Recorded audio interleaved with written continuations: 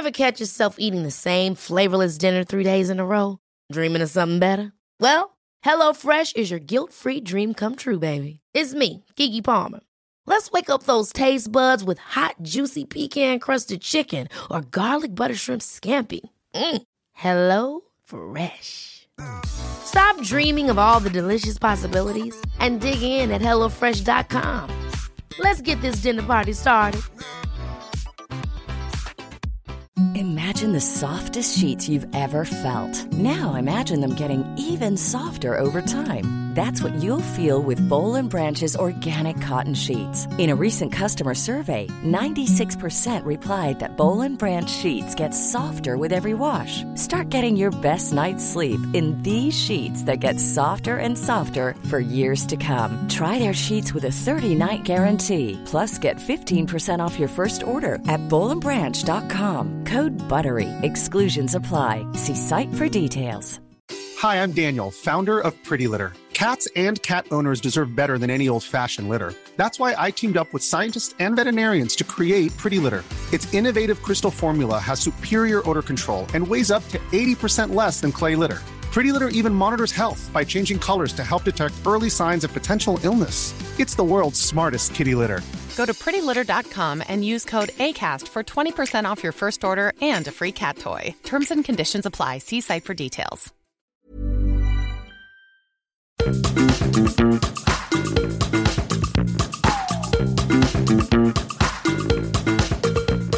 This is Reasons to be Cheerful with Ed Miliband and Jeff Lloyd. Hello. Hello. Congratulations. Oh. Happy 200. Oh, yes. 200th. It's our 200th birthday. I think after we finish recording today, we should go and take our chisels and just engrave a little something on the Edstone to mark the occasion. I think that's a really good idea, actually. Maybe the back of the Edstone. Yes. Yeah, I know you don't want to see the front of that thing. But maybe we could sort of, with the 200th episode, and then we could chisel out all the 200 episodes. I think you're overestimating our chiseling skills. Our stonemasonry skills. I mean, that is quite a lot of chiselling, isn't it? And I know this is sort of putting you on the spot, but if I had to say, and it doesn't have to be your best moment, but if you had to say, what is the memory? If I say, close your eyes now and give me a memory of those 200 episodes, where do you go to? You know, the funny thing is, I think it's you turning up in my front room, and before we started, and saying, and us having the conversation. Yes. About whether it would be a good idea or not. I think with hindsight, I wish I'd made an appointment and used the front door. If I could live my time over again. And what's your abiding memory of it then? I don't know, we've done so much. And when you think of all the people we've had on, the amazing ideas around inequality and climate and technology and social justice, but it might be that time when you first did your impersonation of Bully from Bullseye. I had no idea that you had that ready to go up your sleeve. It wasn't very good, actually, my Bullseye impression. It was half-hearted. Usually you put a lot of gusto into it. You know what it was? It's because I did a Scooby-Doo impression for my children the other day, and it's sort of, I think Scooby-Doo got in the way of my Bully slightly. Oh, I see. You know what I mean? Yeah. You need to get Scooby out of the pipes before you can really commit to Bully. I didn't really commit either way, yes. And so that was a sort of problem. I made a list of some shows, and I thought I could ask you if you think their total number of episodes is higher or lower than ours. Higher, lower. Are you the sort of Bruce Forsyth? Play your cards right. Higher, lower. Yeah, play your cards right. Yeah, exactly. Okay. All right, let me pick one. The West Wing. Lower. Do you want to go for a number? Can you hear hoovering in the background, by the way? No, are you listening to your hoovering CD again? Right, fine. I would say 7 series. It's probably too scientific. 163. 156. That's really, that's really pretty impressive. Close, isn't it? Postman Pat, higher or lower? Lower. A number? 147. You're very good at this. 184, but you're in the ballpark. Right. Grange Hill. I would say lower, and I'd say 120. 601. Gee whiz. I know. Okay, so wrong. That just reflects the time that I was somebody who was watching Grange Hill, doesn't it? 601, are you sure about that? Yeah, I went on Wikipedia before we came on. Do you think there's anyone who's listening to our programme that has watched all 601 episodes? Has anybody watched 601 episodes? No, but somebody should do it and start a podcast. Has Todd Carty watched 601 episodes of Grange Hill? Do you think he carried on watching it after Tucker graduated? Yeah. My appetite for this, I think, is higher than other people's, so I'll just give you one more to finish. Dallas. Now, that is really tricky. Because there was a revival. I think it's probably in the ballpark. I'd say more. I would say 312. Again, not unimpressive. 357. I mean, that is pretty good, isn't it? Yeah.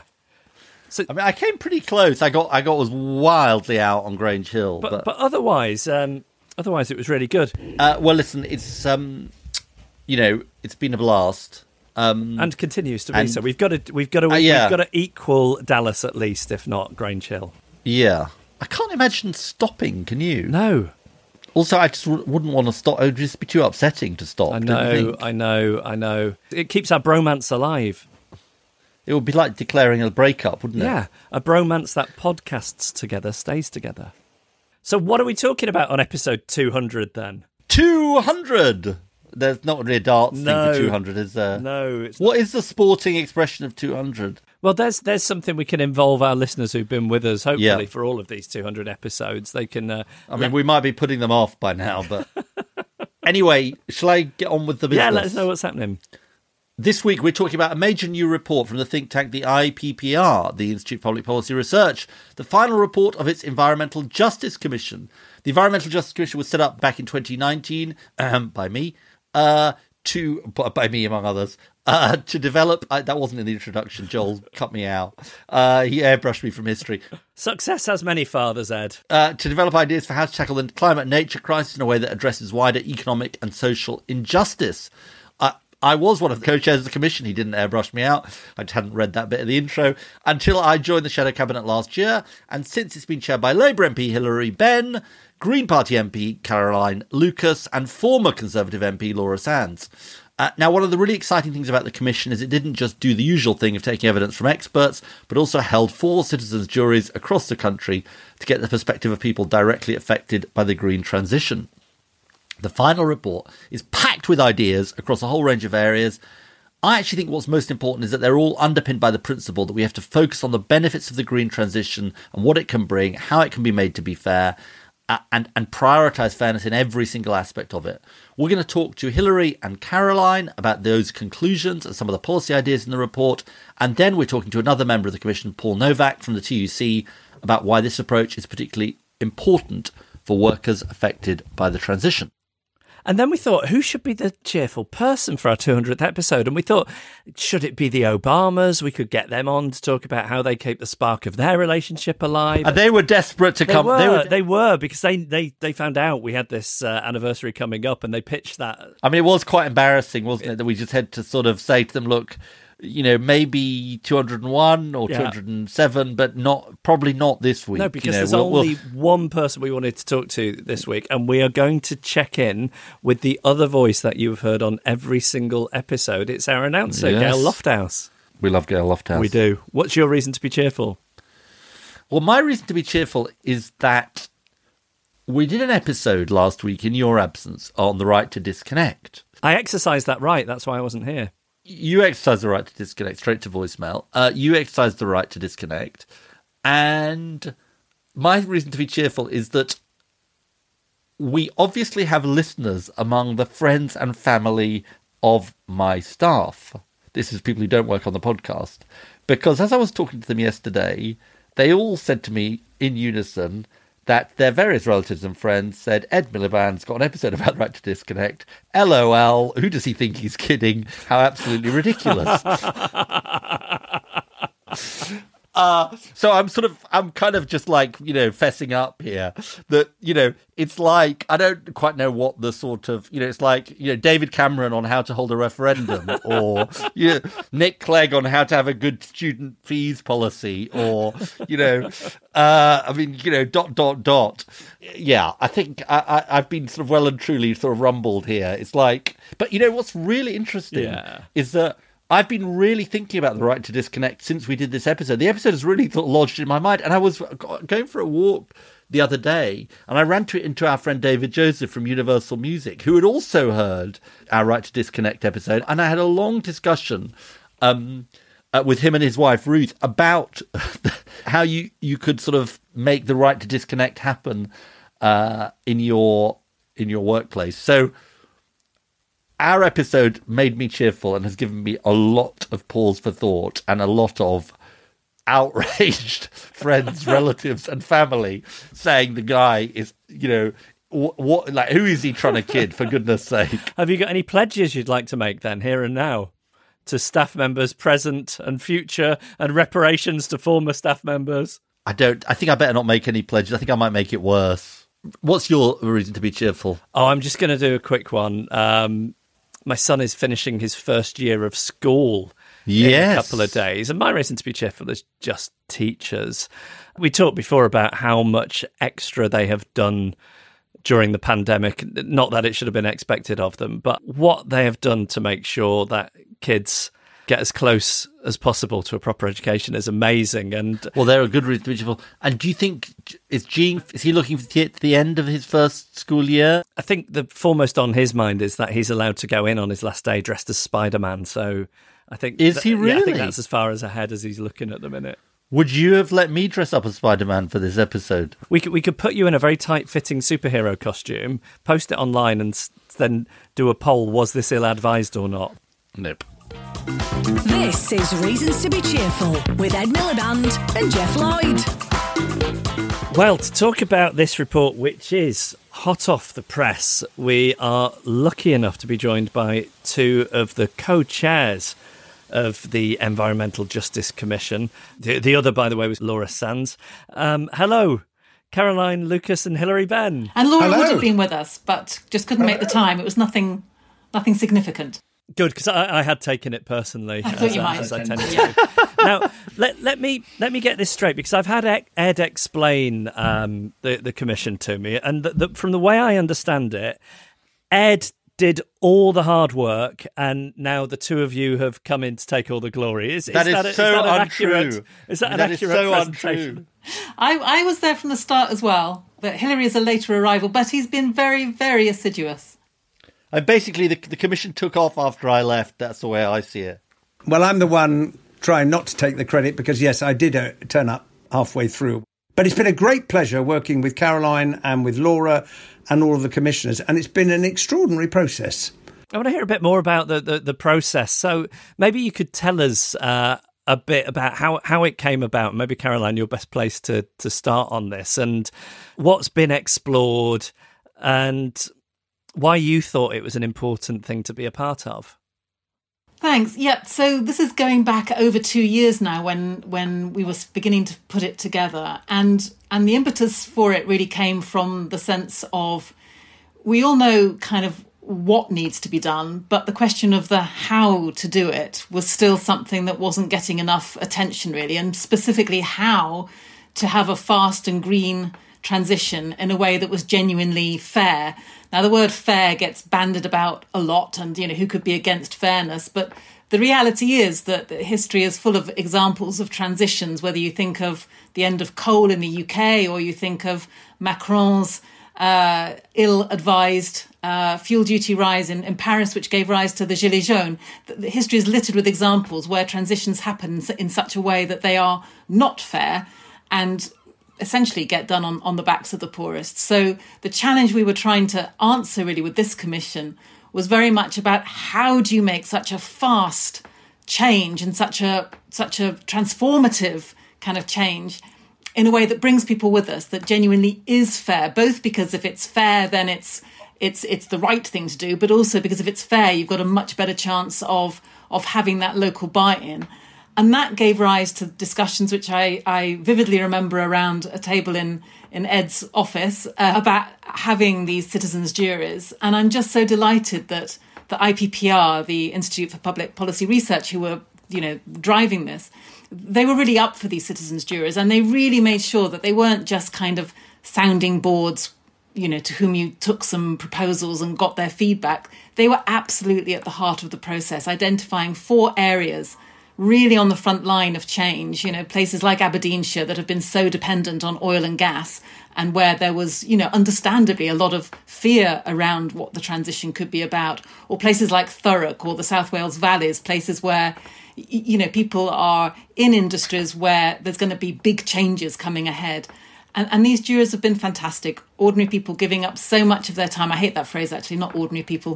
That no one's ordinary. They're extraordinary people. And they demonstrated that in their commitment to this whole process. And Hilary, what was it about this that meant you were keen to be part of the commission? Well, apart from the honour of being invited to fill his shoes, as Caroline has just said, we have a really practical task facing us. I mean, in the main, with some exceptions, people understand that we've got to make a change. And being a practical person, what interests me is, what are the practical steps? Practical in the sense of the policies we need to follow. I've likened this to the reverse of the Church Spire Appeal Fund. We've all seen them, the thermometer. And as the money comes in, then the red goes up to the top. Well, the task we've got is the absolute reverse of that. We've got our CO2 emissions today, and we know we've got to get them down the bottom to 0. And this is going to be about measuring the progress on the way. And I'm sure Caroline never wants to hear me mention gas boilers again, but from the start, I've been saying, well, all the gas boilers have got to come out, so what's going to replace them? And we've got this big debate about heat pumps and insulation versus hydrogen. And it's made me think about things that I hadn't really considered before. And then the second is the point Caroline also has just made about taking people with us. Because, go back to my gas boilers, I have many constituents, as I'm sure Caroline has, who could just about struggle just about to pay the gas bill every month, never mind paying the cost of a heat pump and other changes, or a new hydrogen-ready boiler, or whatever it is. And unless government addresses that, well, we're not going to be able to replace the millions of gas boilers up and down the country. And it requires leadership, it requires funding, and we need to recognise that the ways in which this is done will vary from place to place, because places are different, circumstances are different, and putting the tools, the power in the hands of people so they can get on and do the job. Let's talk about the title that's been given to the report, Fairness and Opportunity. Maybe, Hilary, you could start. How did you reach this framing, these twin pillars, if you will, of fairness and opportunity? And we've heard a bit about the fairness aspect of it. What does opportunity mean in context of this report? Well, that's a really interesting question. Fairness, because we're not going to get there if we don't ensure that it is fair. And opportunity, because we've got to approach this in the right spirit. Now, there are those who say, oh, well, we're all doomed. But that is not a great motivator to make the change that we can now see with our own eyes is necessary. And therefore, I think we have to approach this with a sense of, purpose, speed, enthusiasm. But there are opportunities here. For instance, if we're going to be heating our homes in a different way, there's going to need to be new heating devices. Who's going to make them? Well, we should be making them in Britain. Who's going to install them? Well, clearly, they're going to be installed in Britain. That's going to provide jobs.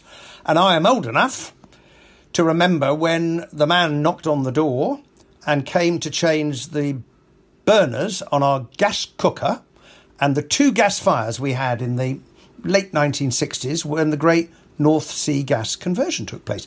And these guys, I think they were all guys, just went down. We don't believe you're old enough. We don't believe you're old enough, Hilary. I am old enough. I'm definitely old enough, because I can see the man standing in the kitchen and I was peering at him, trying to understand what he was doing. But this was a national programme to enable us to move from coal gas to natural gas. Now, this is on a much bigger scale because changing some burners is one thing. Having to put in bigger radiators, insulation inside houses, which I have to say is a really, really tricky issue. It's going to require organisation because it's going to provide employment. And that's why one of the other things the report says is for those industries where we can't keep producing fossil fuels, and that's why we picked Aberdeenshire in particular, people have got to have the opportunity to take their skills and apply them to the industries and the chances of the future. Contrast this to how you feel the government is approaching it. If fairness and opportunity is what underpins the ideas in this report, and it's stuffed full of ideas, it's a bold plan. How are the government approaching this currently? What the government is doing is basically looking at the status quo and just thinking, how do we fuel the status quo differently? So how do we change, for example, petrol and diesel cars to electric vehicles? What they're not doing is seizing the opportunity that is inherent in this moment of massive change, which would be to completely rethink mobility and accessibility. At the moment, we've got a government focused entirely on mobility. How do you get from A to B? Rather than thinking, hang on a minute, how do we redesign our towns and our cities, in particular, in order to reduce the need that people have in the first place to travel? So if you turn the question round, if you look through the other lens of the telescope, if you like, then you can think about, well, what about these 15-minute or 20-minute neighbourhoods? What about bringing services much closer to people? How do we make sure that people aren't stuck in long traffic jams for hours on end? Because if we're simply saying that our vision ends at replacing petrol and diesel with electric vehicles, then we're just missing so many of the opportunities inherent in this moment, as well as probably still locking ourselves into huge environmental destruction, because the way you power a vehicle is part of the issue, but certainly the raw materials that go into building personal cars for every person or every family in the country is massive. So we need to be looking at mass transit systems, and we need to be looking at how we make public transport much more accessible, as well as, shared mobility schemes and so forth, and what support governments can give to that. So I think in terms of what the government's doing wrong, it's just not being transformative enough. It's not recognising, the comparison that I made, which might sound a little overambitious, but I think it's right, is that after the Second World War, we had the boldness that delivered the NHS, and that was a legacy from that horrendousness of the Second World War. And it feels to me that particularly now that we've come through this pandemic crisis and we've understood both the level of inequality in this country, which the pandemic has exacerbated, unveiled, revealed, highlighted, but also we've understood that governments can act with speed and scale when there's a shared sense of emergency. They can write off £13 billion of NHS debt overnight. They can house the homeless, albeit temporarily, when there's a reason to do that. They can, for a moment at least, put public health above profit and growth. And that just demonstrates that governments can do big stuff when they need to. And what better legacy could there be coming out of this horrendous pandemic, as I hope we are, than putting in place the structures and the relationships that would mean that we would have that better relationship with nature and climate and each other going forward. Caroline, one of the key ideas in the report is a people's dividend, and we thought it was important to cover that. Could you just explain what is a people's dividend and what it means in practice? Well, what I like about this idea is that it's trying to ensure that this concept of justice and fairness is intrinsic to the policies that we're putting in place, rather than an afterthought subsequent to the event. So, for example, there's a big debate going on right now, as you know, about carbon taxes and how we need to ensure that we internalise the external costs of so much of our products and our transport and so forth. And so if you are going to increase the price of carbon, then it has to be done in a way that does not hit the poorest hardest, and therefore you would be looking at ensuring that there is a financial dividend. The money that carbon tax raises goes directly back to the people who are most affected by it and who need the support to make the transition to something greener and better. So I think it works both in terms of a very practical way of looking at how you ensure that any kind of revenue raising that goes alongside our policies to put a price on carbon is channeled back to some of the poorest people. But I think it's also about recognising that in every policy that we're looking at, whether that is, for example, free buses, free local bus travel by 2025, which is one of the proposals, you're constantly trying to make the intervention where there is a direct benefit for people, so that in a sense you're bringing people with you, you're doing policies with people, not to them, and crucially you are hitting the social justice and the environmental justice issues at the same time. Hilary, just say something about nature in the context of this report. You're obviously former Environment Secretary. The report places great emphasis on climate and nature together. And we can't just talk about the climate crisis and not talk about the nature crisis. Just say something about why you think that's important. I thought that was a really important part of the perspective that the Commission brought to this task. Because often there's a lot of talk about climate and then nature can appear to be a bit of an afterthought. But if you want to look at how we have damaged the earth on which we live, just look around us. And when you think about it, every single thing that we have, we possess, we live in, we use, we drive, we see around us has literally come from the soil on which we stand. Everything. And it is part of the astonishing capacity of human beings to take these raw materials and to build the society that we have today, which proves it's perfectly possible to use the same ingenuity to meet the climate challenge if you put your mind to it. Caroline, one big emphasis of the report is this. It was very much a participatory exercise, as you said so eloquently earlier on. How should government do that on a permanent basis? Well, one of our proposals is that there should be a standing citizens' assembly, if you like. I mean, not the same poor people that have to do it for like decades at a time, but there would be a kind of rotating group of people that would come onto the citizens' assemblies, much as we have with jury service now. And I just think it might give government a bit more backbone and boldness to invest political capital where it needs to go. But also, you know, one of the things that we've said quite a few times in the report is that local people are the experts in their local communities. And there is a wisdom that comes from people's lived experience that you get the sense that, you know, after being in Whitehall for a certain number of years, sometimes kind of seems to evaporate. So I think you get better policies out of the kinds of inputs that you can get from citizens' assemblies, because you're drawing on the wisdom of ordinary people who still have a foot in the real world, if you like. But at the same time, you're also hopefully getting that sense that people will go along with quite bold policies if they are convinced they're both necessary and fair. Now, we have a thing on the podcast called the Jeffocracy, which is Jeff as the benign ruler. I've got my doubts about the Jeffocracy, I've got to say, which have accumulated. Even though you were its originator. Which have accumulated over the sort of 200 episodes. But leave that to one side. This is probably a bit of an unfair question, but if you had to pick one idea from the report, Caroline, why don't we start with you, to implement immediately? What do you think it would be?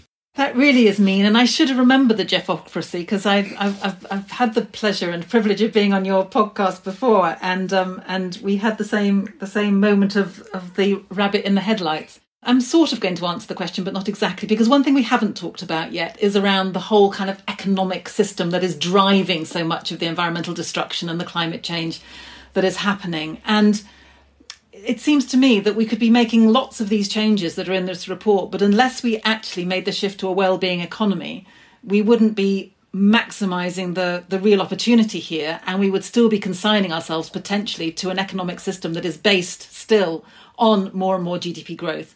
And one of the things in this report is an acknowledgement that we need to use this moment of transformation to put in place a different kind of economy, a well-being economy with different indicators of success.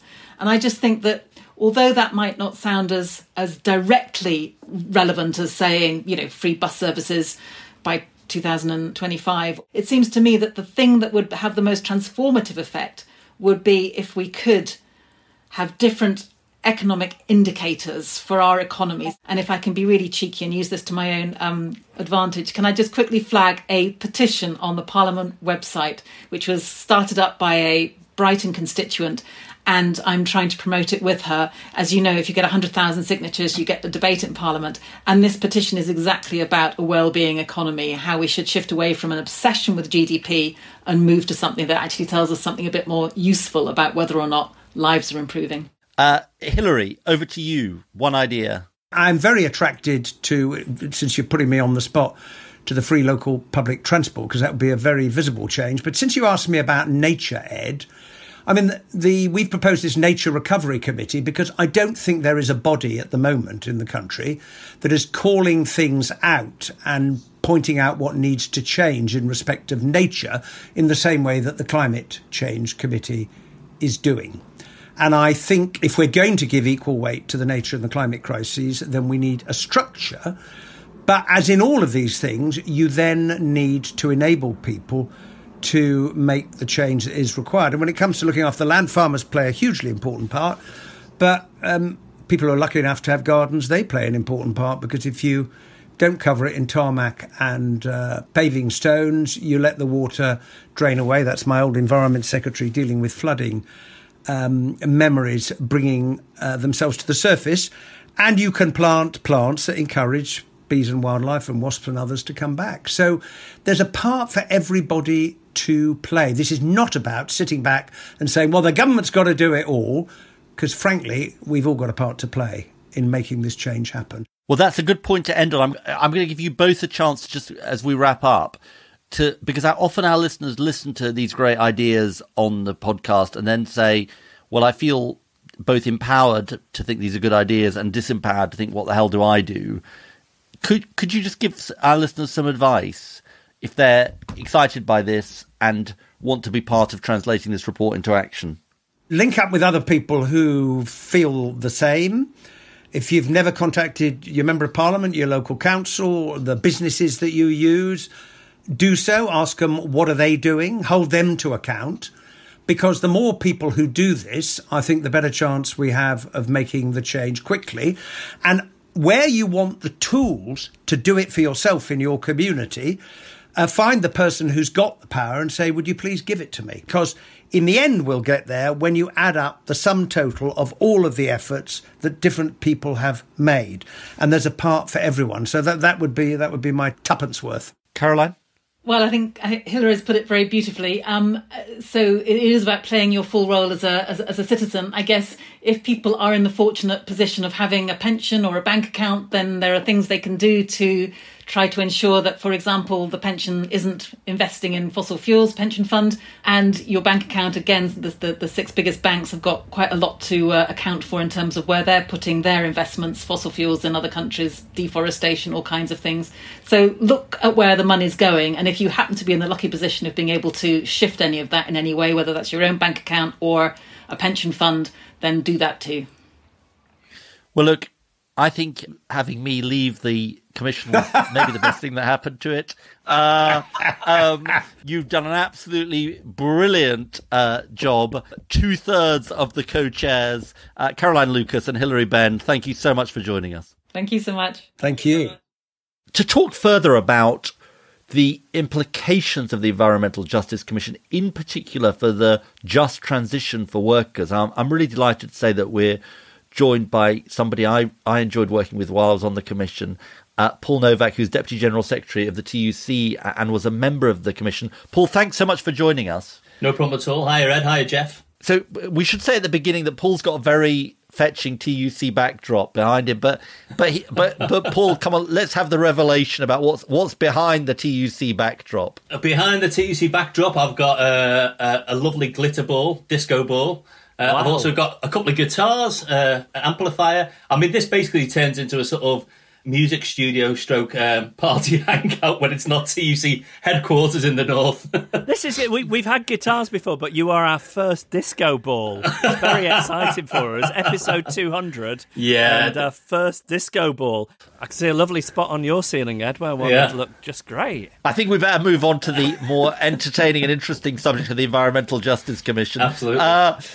Right. Let's start, Paul, by asking this.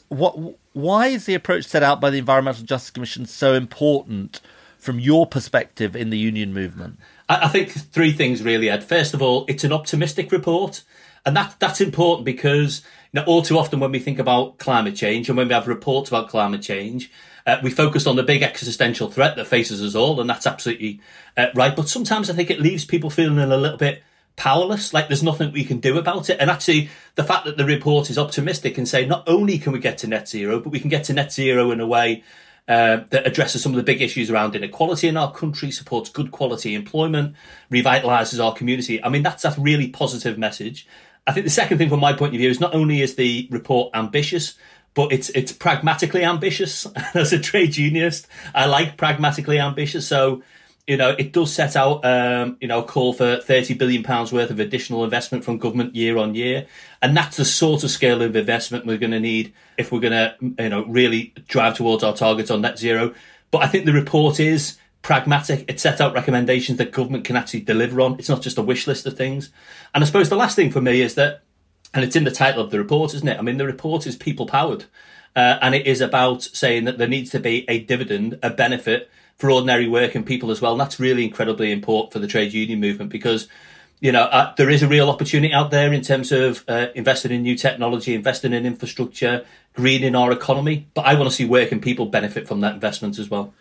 And Paul, as somebody at the sharp end of this transition, talk to us about what a good green job looks like and how do we ensure that they're secure, well paid, unionised and giving proper rights to workers? I think my starting point is that not every green job at the moment is a good job. But there is a real opportunity with this amount of government investment, with this focus on net zero, that we can make green jobs good jobs. Now, I think one of the recommendations in the report specifically is that unions and governments and employers should co-create. What do we mean by good quality green jobs? And that means not only decent pay, but job security, career progression, a big focus on inclusion and diversity, because we want to, see the new green workforce being genuinely representative of the workforce up and down the country.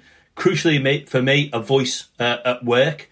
And if you think about some of the green jobs at the moment, I mean, whether it's the people who are fitting insulation in your loft, or it's people planting trees, or people in some parts of offshore wind, they're not good quality, sustainable jobs. And what I don't want to see is a replication of what we've got at the moment in the UK, which is lots of insecure employment that, frankly, people can't build lives on. And why is that, Paul? Why has that? Is it because it's not been a priority enough for government? Is it because some of the businesses are making decisions thinking that they can kind of locate here or offer jobs here which don't have those rights? What's the key to unlocking this? All of the above and more, I think. I mean, one of the big issues that I'd point out, which is an obvious one, is that the lack of unions in many parts of the new green economy. And partly this is because they're immature sectors. So, you'll have less union presence in offshore wind than you will in oil and gas. And I think there's a challenge there to unions as well, isn't it, to get out and organise these new employers. Sometimes it reflects and is exacerbated by the nature of the industries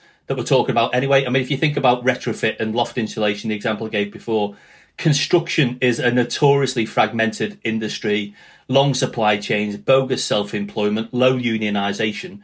And we've had, government for the last 10, 11 years, and the mantra has been is any job is better than no job. And I think actually this is an opportunity to say, no, actually the quality of employment makes a difference as well. Now, the report proposes investment in skills that are new, what's called a right to retrain. Yeah. Talk to us about what that might mean and why skills and training are so important to delivering a just transition. I think skills and training are absolutely fundamental to delivering a just transition. And I suppose in two ways. One, it's about reskilling people in some of our existing high carbon industries. We know the way that we're going to produce cars, the way that we're going to produce steel, the way that we produce cement is going to change over time. We're going to need to decarbonise those industries, and that's going to put different demands on the existing workforce. So in making sure that, employers are investing in skills, but government's investing in skills is going to be important in those sectors. But, we've talked about some of the new emerging areas for green jobs. And actually, I want to make sure that people have got opportunities right throughout their working lives to be able to, if they want to refocus their careers, to move into new green industries. And one of the big frustrations I feel is, I've got 3 grown-up kids. It was difficult enough for them getting decent careers advice and guidance when they were leaving school or university.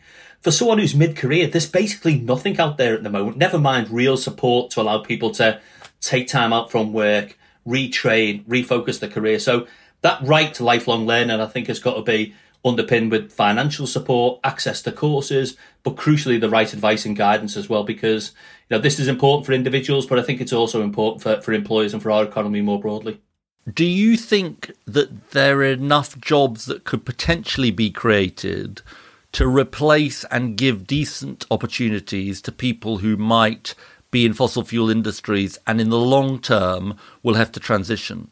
First of all, I wouldn't write off our carbon intensive industries right now. I mean, I still want us to have a viable, strong steel industry, an automotive industry and chemicals industry going forward. We're just going to have to invest in the technology and the processes that takes the carbon out of those industries. Definitely. Sort of investing in things like carbon capture and storage. Absolutely, we can create new green jobs to fill the gap, if you like, from some of those more carbon intensive jobs. But, it's not going to be a seamless process, isn't it? And we're not going to see one job go over here and one job pop up in exactly the same place that's an individual can seamlessly fit into. So I think we've got a responsibility to say to people right now, this is the plan for making sure you do have security of employment, security of income. It's no use saying to people, don't worry, these green jobs are coming down the line. Oh, well, they might not be in your town, and they might not be for a few years, but they're coming. If I was worried about paying the mortgage or paying the bills, I'd want to know what my job looked like next week, next month, and next year. So I think undoubtedly that big investment that I talked about before in the green economy can create good quality employment, but we've got to support people and help people transition across, and it's not going to happen by accident, and it's certainly not going to happen if we leave it to the market. And isn't part of the key to getting this right that the workers affected have to be at the centre of it? Not just in that they are considered, but that they're the ones doing the considering, or they're involved in that and they have agency and a stake in it and a sense of control, rather than waiting for these jobs to come down the track or someone else making decisions about transition and then pointing them in the right direction. How important is that, and how do you go about it?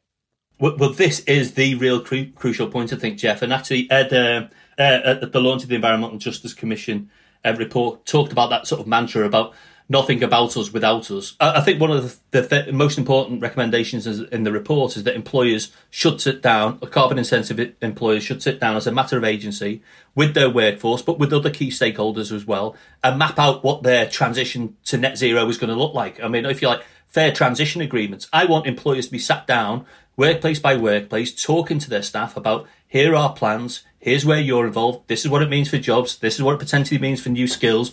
And one of my frustrations often is that we know employers are thinking this stuff through now, but they're thinking it through without their workforce, without the local community, without the customers, without the supply chain. And so I think that putting that responsibility on employers to say, listen, this stuff isn't going to happen by accident.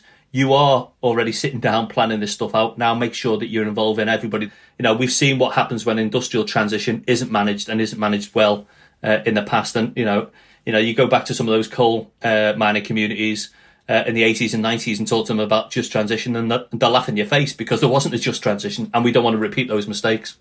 Ed came up with a thing on the podcast a few years ago called the Jeffocracy. He now wants to destroy it, but I'm a great believer in this utopia with me installed as some kind of benign dictator.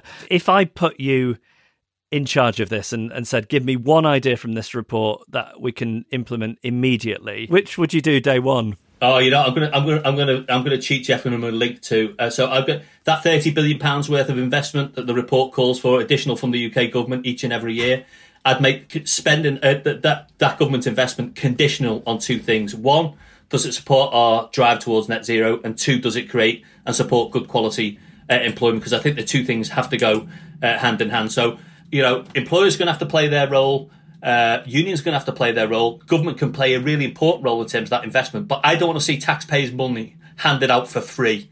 And then we can measure in 5 years' time. We should see the quality of work in this country improve, and we should also see us making real progress towards net zero. Well, listen, Paul Novak, Deputy General Secretary of the TUC, your work on this is incredibly important, including your work with the Commission. Thanks so much for joining us. Thank you. Well, what did you think? I really enjoyed it. I thought it was fitting, such a milestone episode to have such a great conversation, and it touched on so many areas. I know we're specifically talking about fairness and the green transition, but so many recurring areas on the podcast, like the well-being economy, citizens' assemblies, of course. And I thought the key thing was in a phrase that Caroline used, but it was central, I thought, which is you have to do policy with people, not to them, for this to work. And the process of coming up with this report and involving people in the way they have has yielded so many wonderful ideas through doing exactly that. I think you're right, and I think that's the heart of it, isn't it? I think it's a really important report, and I spoke at the launch, and I think it sort of puts the climate crisis in a sort of different frame and emphasises the importance of delivering in the fairness dimension, which I'm sure is right.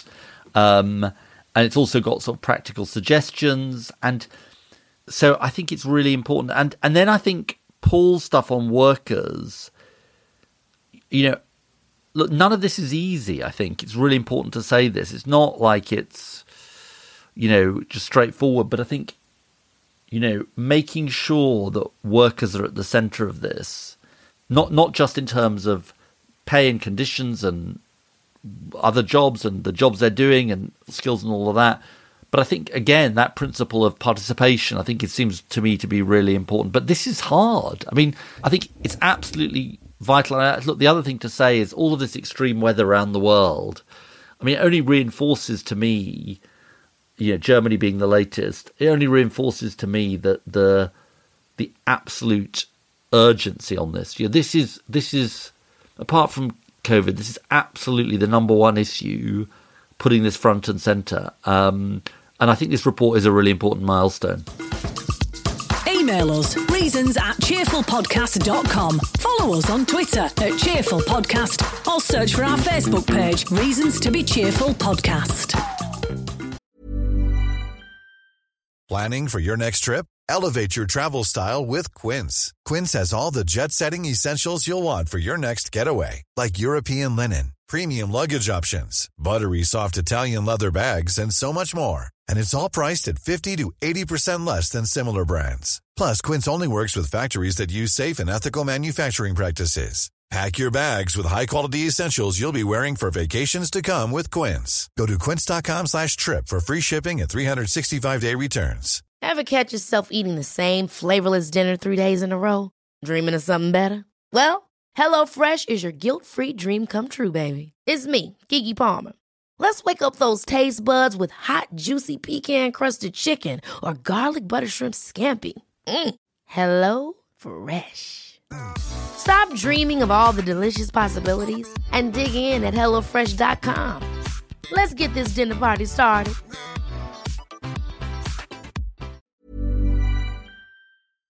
Well, as we said at the beginning, there's only one person we could invite to say hello on our 200th episode, despite fighting off all manner of international A-listers. It's the other voice you've heard on every single episode. It's our announcer, Gail Lofthouse. Hello. Hello there. You say all manner of international stars. The most famous person I've actually spoken today on my show was H from Steps. So, Really? Oh, yeah, yeah. It's all happening for me. I don't think we've properly explored how Gail came to be the voice of Reasons to be Cheerful, Jeff. Well, she drove a hard bargain. It was months of negotiations. Her people and your people. Exactly. I haven't got any people. I've got no people at all. I think it was just luck. Wasn't it luck? I have I have a friend who'd worked with Gail, my friend Jamie, and so I'd heard Gail a bit on the radio, and then once we came up with the title for the podcast, I was thinking, what we want is a really cheerful voice to introduce the bits, and I thought, I wonder if Gail would do it, and you said yes. I can't even remember asking you and how tentatively, you know, how you had to be managed, Gail, with your ego needed massaging. I don't remember. It was such a long time ago now. Wasn't it, really? When you started doing it, I mean, 200 episodes ago, I think I just probably didn't have a lot on. I mean, that's what we were thinking, isn't it? Well, that was my situation, certainly. Do you know how many episodes you've done on... You do a daily show on BBC Radio Leeds. Do you know how many episodes you've done? I've got no idea. I've been doing a daily show on there for 5 and a bit years. 200 is nothing to you, then? No, I think it's got to the stage with me where I've done it so many times that some days I'll come off air and like somebody will ask me something about the show and I'll think, was that today? Did I actually talk to that person? Did I play that song? I honestly don't know. I forget everything, to be honest with you. How did you end up on Radio Leeds, Gail? Oh, gosh. I haven't always been a radio presenter. In a former life, I used to write radio adverts. That's how I started out in radio. So I'd write radio adverts and occasionally, because the clients were quite tight, they would say to me, oh, Gail, I like your voice. Would you mind voicing my advert? Oh, yeah, I mean, if you want me to, that's no problem. Would you mind doing it for half the price of what you're currently pitching it at? Oh, all right then. So I was cheap. I was available, and I had just enough of a distinctive voice for it to work for a wee while doing that. Gail, what products did you used to advertise? What product? Oh, mainly, I think the thing that I was mainly known for was sofas. And I used to do a series of adverts for, I'll say it because they're not around anymore. It was a company called Sweet Factory Outlets, and they had a number of sofa places across Yorkshire. They had quite a few at the time, and I played a character called Sharon Fanny Ollerenshaw. And basically I came up with the strapline was, Sweet Factory Outlets, take a load off. And because it worked on a number of levels, it was very successful for a while. So I wrote loads of adverts, wrote tons of adverts. Free sofas. Did I, Eck? Have you seen what's behind me now? I'm on a right tatty old thing. No, I never. In fact, I don't think I ever got any freebies at all, really. And we're in episode 200, Gail. How would you assess, because you're on the radio every day talking to the nation, what would you say the mood of the nation is? Oh, gosh. It's changed so much over, obviously, the last 16 months. And when I started doing this particular brand of my show, if you like, it started in proper lockdown. People were very cautious. People were scared.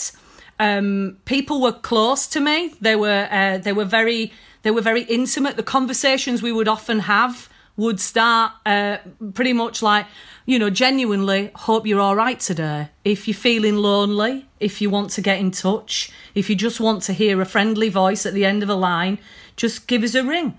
And people would get in touch about all manner of things. Like some people were, busy building bars in their back garden, having quite a, pleasant time of it. And there were other people who were really, desperately, sadly losing family members. So very sad, very strange for a while.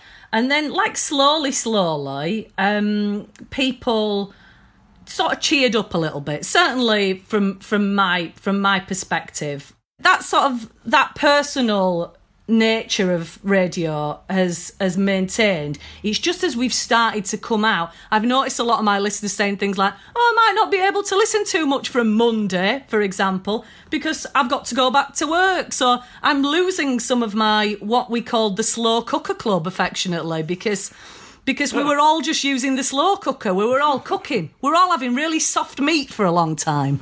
Because often when you're on the radio, you can feel like you're in...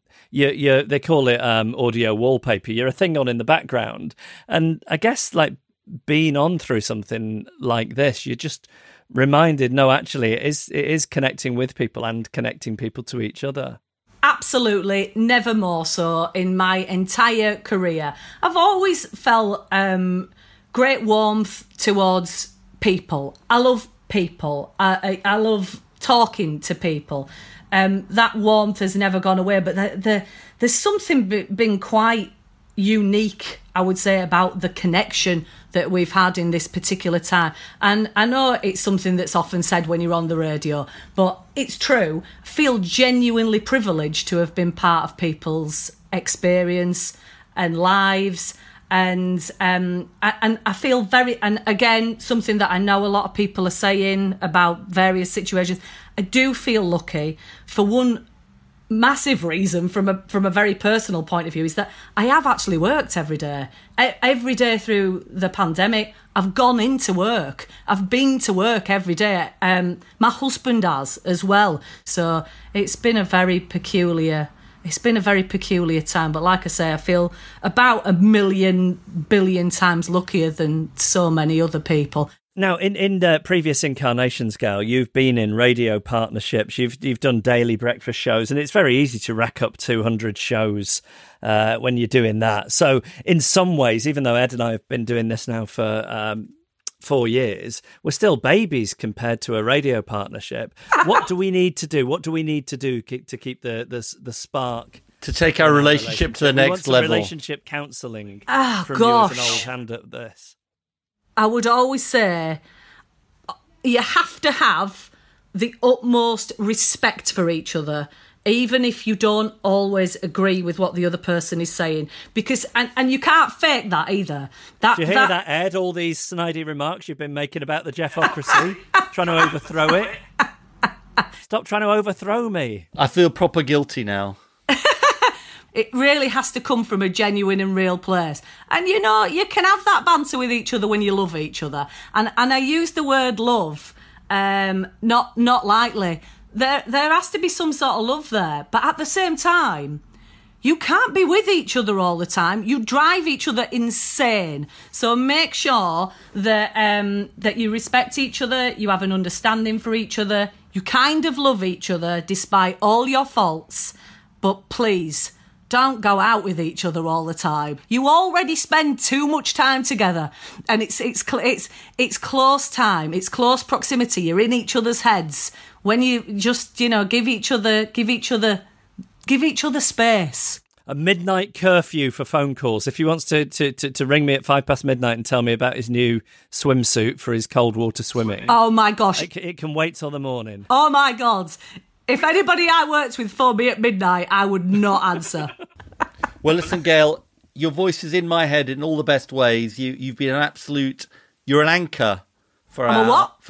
An anchor. All right. For our partnership. We're incredibly grateful to you, aren't we, Jeff? We are.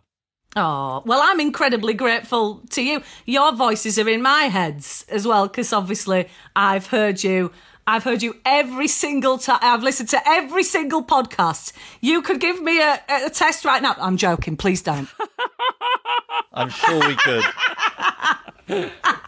Gail Lofthouse, thank you so much. Thank you. Reasons to be Cheerful with Ed Miliband and Jeff Lloyd. Time for us to go now. It is. I've enjoyed this 200th episode. Do you think our relationship will endure? I think we're doing all right. I don't think we're in a rocky patch. No, I think we're relatively stable, aren't we? I think so. It's like we're in the first flushes still. Yeah. I'd like to thank our guests, Caroline Lucas, Hilary Benn, and Paul Novak. And wasn't it great having a little chat and a catch up with Gail? Definitely. Who is our announcer? She is our announcer. Emma Corsham produces our podcast. All the research and the guests that you hear every week are provided by Joel Pearce, with backup from Joe Kenyon at Goldfish. James Deacon made our idents. Ed Seed composed the music, and our artwork was designed by Henry Cole. He's been Ed Miliband. He's been Jeff Lloyd. And for the 200th time, these have been Reasons to be Cheerful.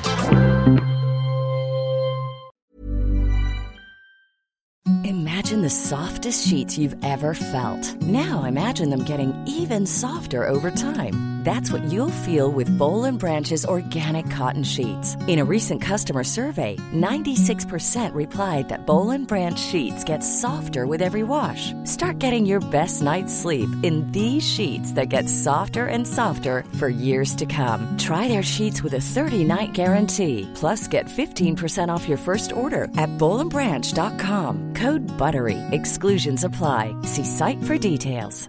Ever catch yourself eating the same flavorless dinner 3 days in a row? Dreaming of something better? Well, HelloFresh is your guilt-free dream come true, baby. It's me, Keke Palmer. Let's wake up those taste buds with hot, juicy pecan-crusted chicken or garlic butter shrimp scampi. Hello Fresh. Stop dreaming of all the delicious possibilities and dig in at HelloFresh.com. Let's get this dinner party started.